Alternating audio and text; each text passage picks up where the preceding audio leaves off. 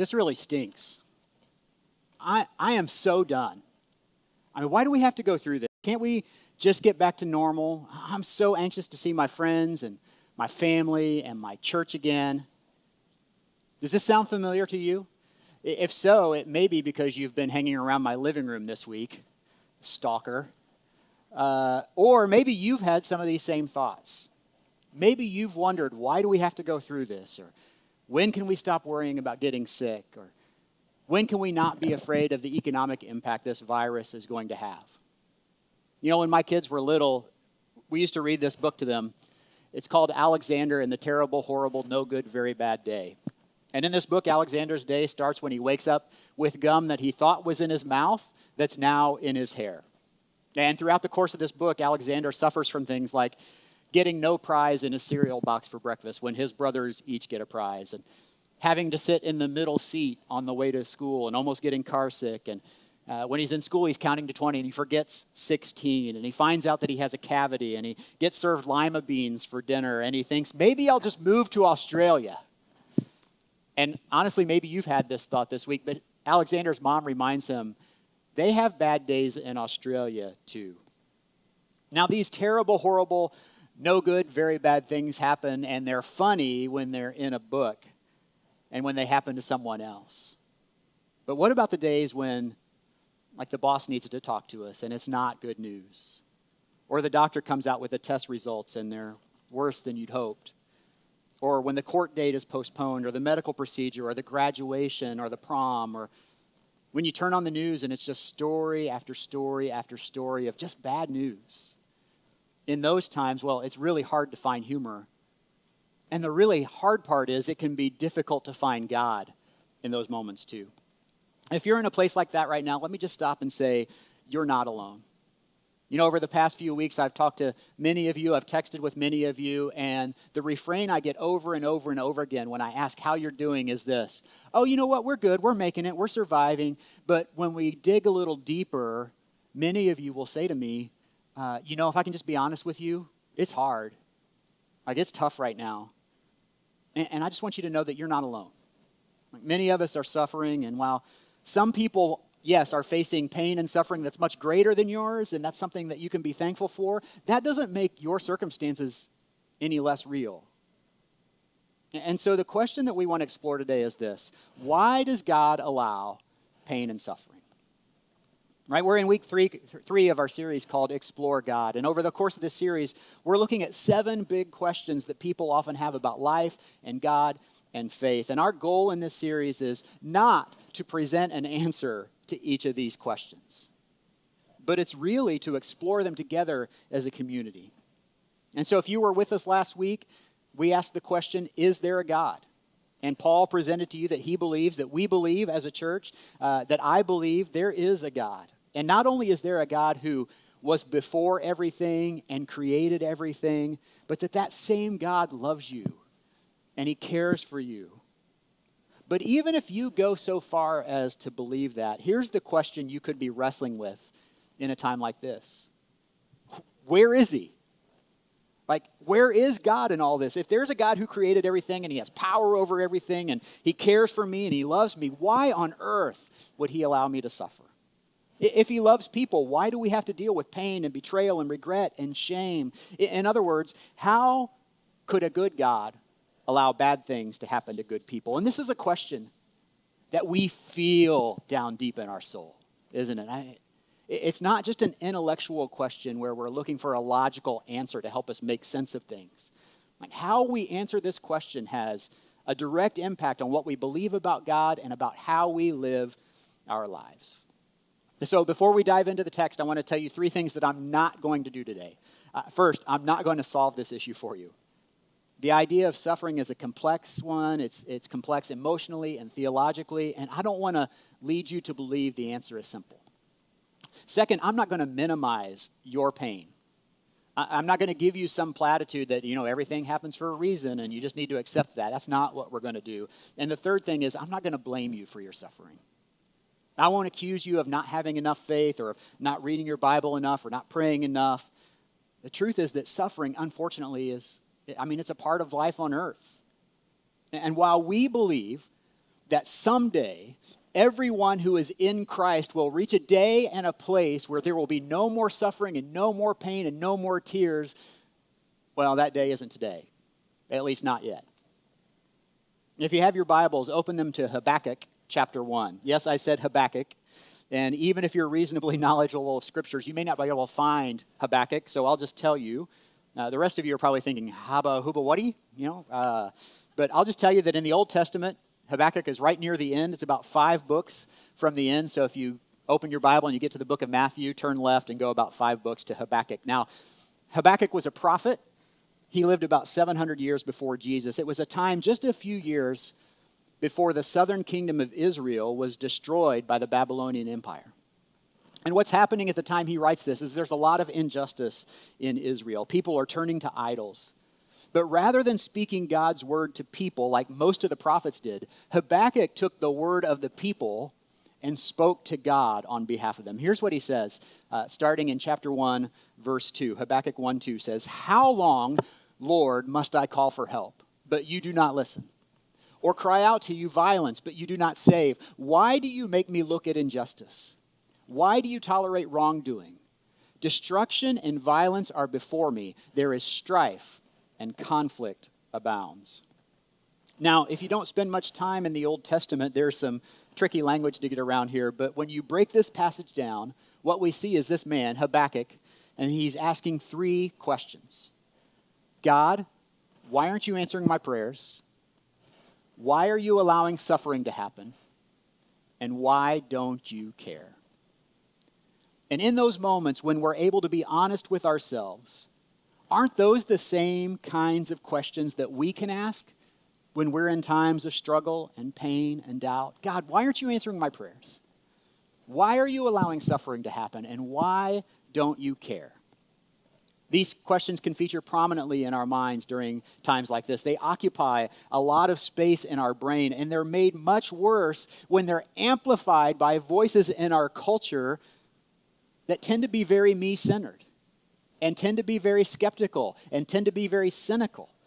In fact, our culture at 21st century in the United States, which many people would lead you to believe is a Christian culture, a Christian nation, our culture actually tells us things and tries to convince us of things that are directly counter to what Scripture teaches. In fact, they're lies. They're just lies. And these lies make it harder to accept this idea of pain and suffering because they make us believe that life is all about us.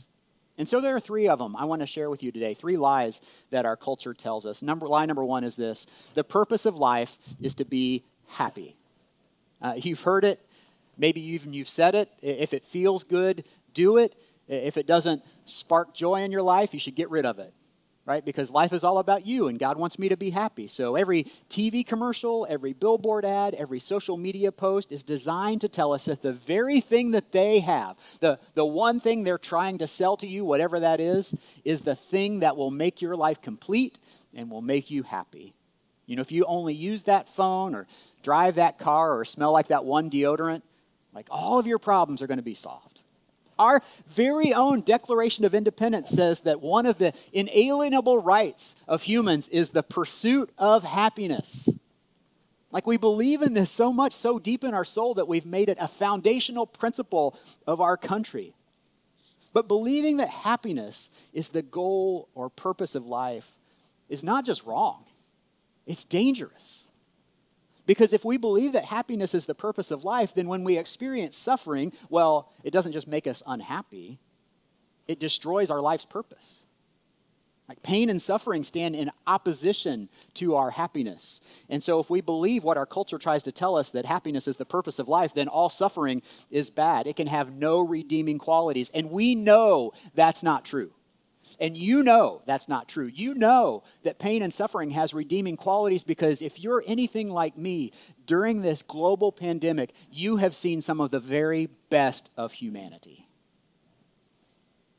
You know, in the world of bodybuilding, you know, back in the days when you could actually go to the gym, like you could go and you could lift weights. Remember when you had to make a conscious decision to skip the gym? Like now you have a built-in excuse. Oh, I was going to go to the gym today, but it's closed again. Oh, daggone it.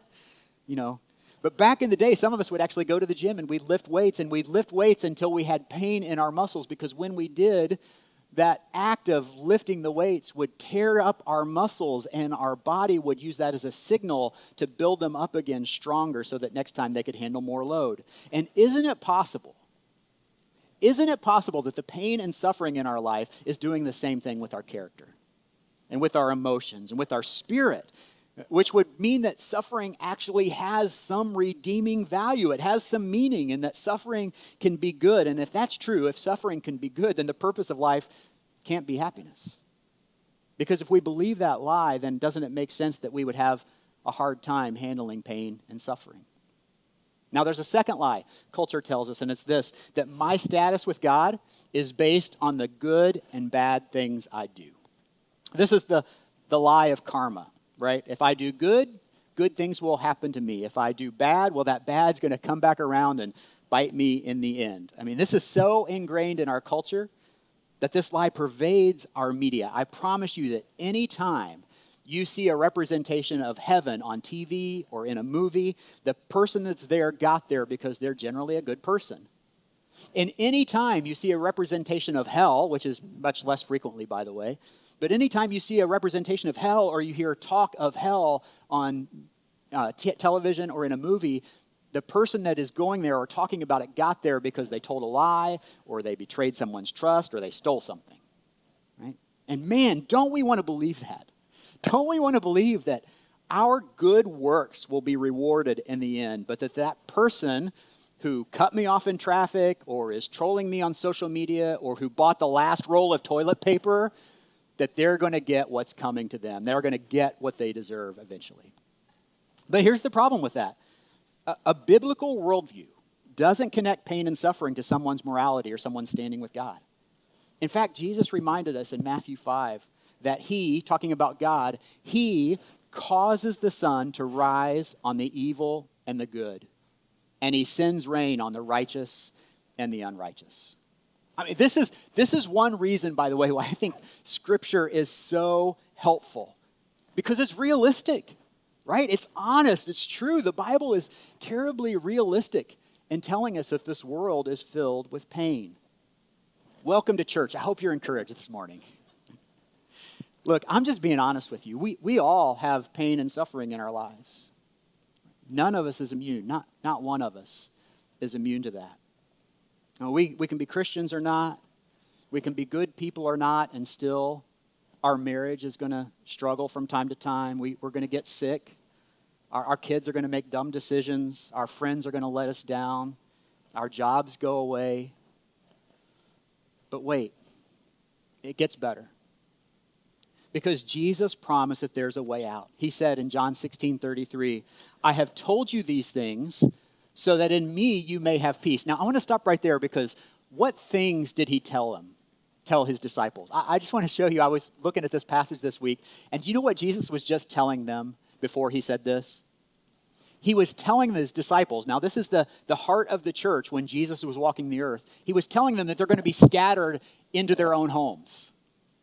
He was telling them that you guys are gathered together now, but one day you're going to be quarantined, basically. You're going to be separate in your own homes. And I'm telling you this because why? Because he says, in this world you will have trouble. But take heart, because I have overcome the world.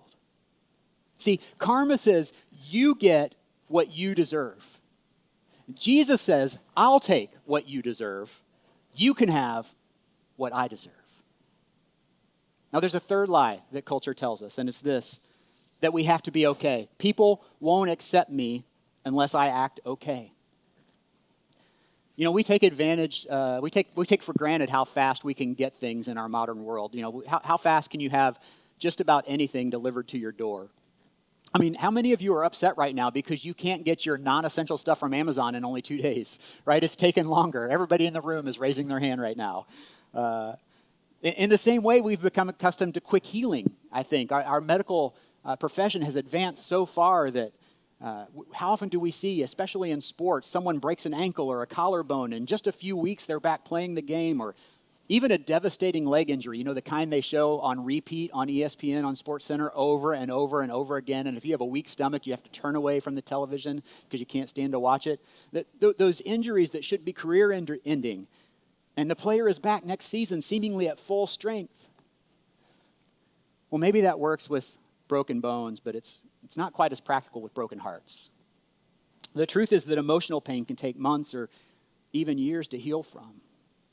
And there are certain types of pain and suffering that we may never fully recover from, yet for some reason, we feel like people need us to be okay, that we say, suck it up, buttercup, and we put on a brave face, and when somebody asks us how we're doing, we'll say fine, but we're dying inside.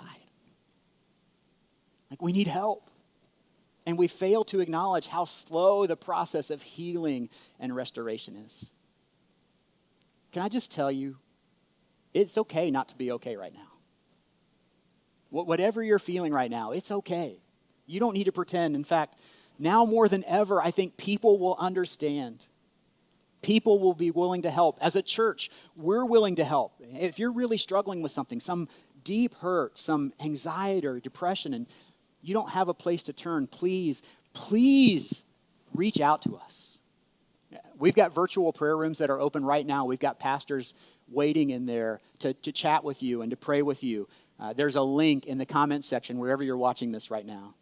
Or you can send us a message on whatever platform you're watching on today, or you can email us at info@genesischurch.me, and one of our pastors will reach out to you and pray with you and help you find counseling or point you to practical help or whatever it is you need. We're here for you. Pain and suffering are a reality of life, which may cause you to ask, how did suffering even get introduced into the world in the first place? Right? If God is all-powerful and he's always good and he created everything, like how did evil and pain get into our world to begin with? Well, according to Scripture, the answer is we brought them. That we, people, introduced them. And to understand that, I want you to think through something. I thought of this analogy while I was out on a run this week, so it may not speak to you at all, but I was thinking about the difference between pets and puppets. All right, when my daughter was a little girl, for several years, she begged us for a dog, a puppy, actually. And we already had a dog. And I remember when that dog was a puppy, and she whined a lot, and she made messes, and she kept us up at night, and she tore things up, and I didn't want to go through that again. Pets are hard. Pets are messy. I would have rather gotten her a puppet. Puppets are easy, you know. Puppets only say what you want them to say, and they do what you want them to do, and when you're done with them for the night, you just put them away, and they won't bother you again until you're ready to play, unless you're watching some really scary movie. But puppets are cleaner and easier and far less hassle. But here's the thing. Pets can express love, right? They want to be with you. They talk to you in a way. They nuzzle up against you. They bring you far more joy than a puppet can. If a puppet tells you it loves you, it's only because you made it tell you. And so when God created people, he could have made us puppets and kept total control. It would have been cleaner, it would have been far less hassle, but that's not what he wanted. Right? He wanted a creation that he could have true community with, that would love him and worship him out of choice from our own hearts, not because he made us. So I'm not saying that you are God's pet, but he made us to be more like that, with the ability to decide for ourselves if we would follow him or not, if we would worship him or not. And along with those choices came the power for us to do his will or our own. And so when the very first people chose to go against God's will and go their own way, it introduced things into God's perfect world like pain and disease and betrayal and mistrust and murder and theft and sin. And we've created our own culture that includes all of these things. We've just come to accept them as part of our life on earth. But then sometimes we can listen to that same culture, that culture that we created that we know has bad things in it. We can listen to that same culture for how to live life, and that's not where we should go for advice. Our culture is broken, right? Look around. Look at the news. So when our culture lies to us about the purpose of life or how to gain status with God or how we need to behave for other people's sake, we need to shut those voices off. We got to turn off the TV. We got to turn down the music. We got to get off those Instagram pages. We got to turn somewhere else to get our ideas of how to live. You know, when we start asking those same questions that Habakkuk asked, God, why aren't you answering my prayers? Why are you allowing suffering to happen? Why don't you care? I have to tell you, the place where I go, the place where we go as a church, is to Jesus. He is, the Bible tells us, the author and perfecter of our faith. And in Jesus, we find a God who suffered, and his life was profoundly shaped by his suffering. Psalm 69 tells us that Jesus was a foreigner to his family and a stranger to his brothers. In the Garden of Gethsemane, when Jesus was arrested, he was deeply distressed and troubled. Later, he was so stressed that he was sweating drops of blood onto the ground. In Luke 22, he begged his Father to save him from death on a cross. He wanted an escape. Even on the cross, he felt abandoned by his Father. He cried out in despair. He felt a deep separation from the one he truly loved. And he died a slow, painful death on the cross, the death that we deserved to pay the price for our sin and disobedience. From a biblical perspective, then, we don't need to ask the question, why do good things happen to bad people? Because we believe the foundation of our faith is that the worst thing happened to the best person. While Jesus doesn't answer the question, why does God allow pain and suffering? We know what the answer is not. It's not because he doesn't care. It's not because he doesn't love you.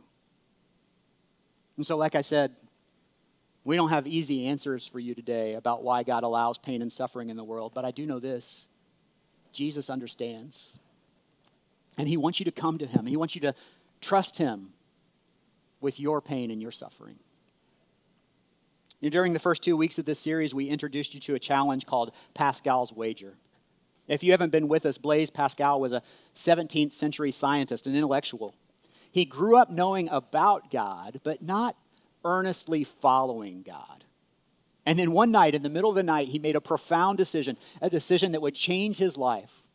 He changed his mind and decided he wanted to follow God. And his passion for God caused him to make it his mission to help other people find their way back to God.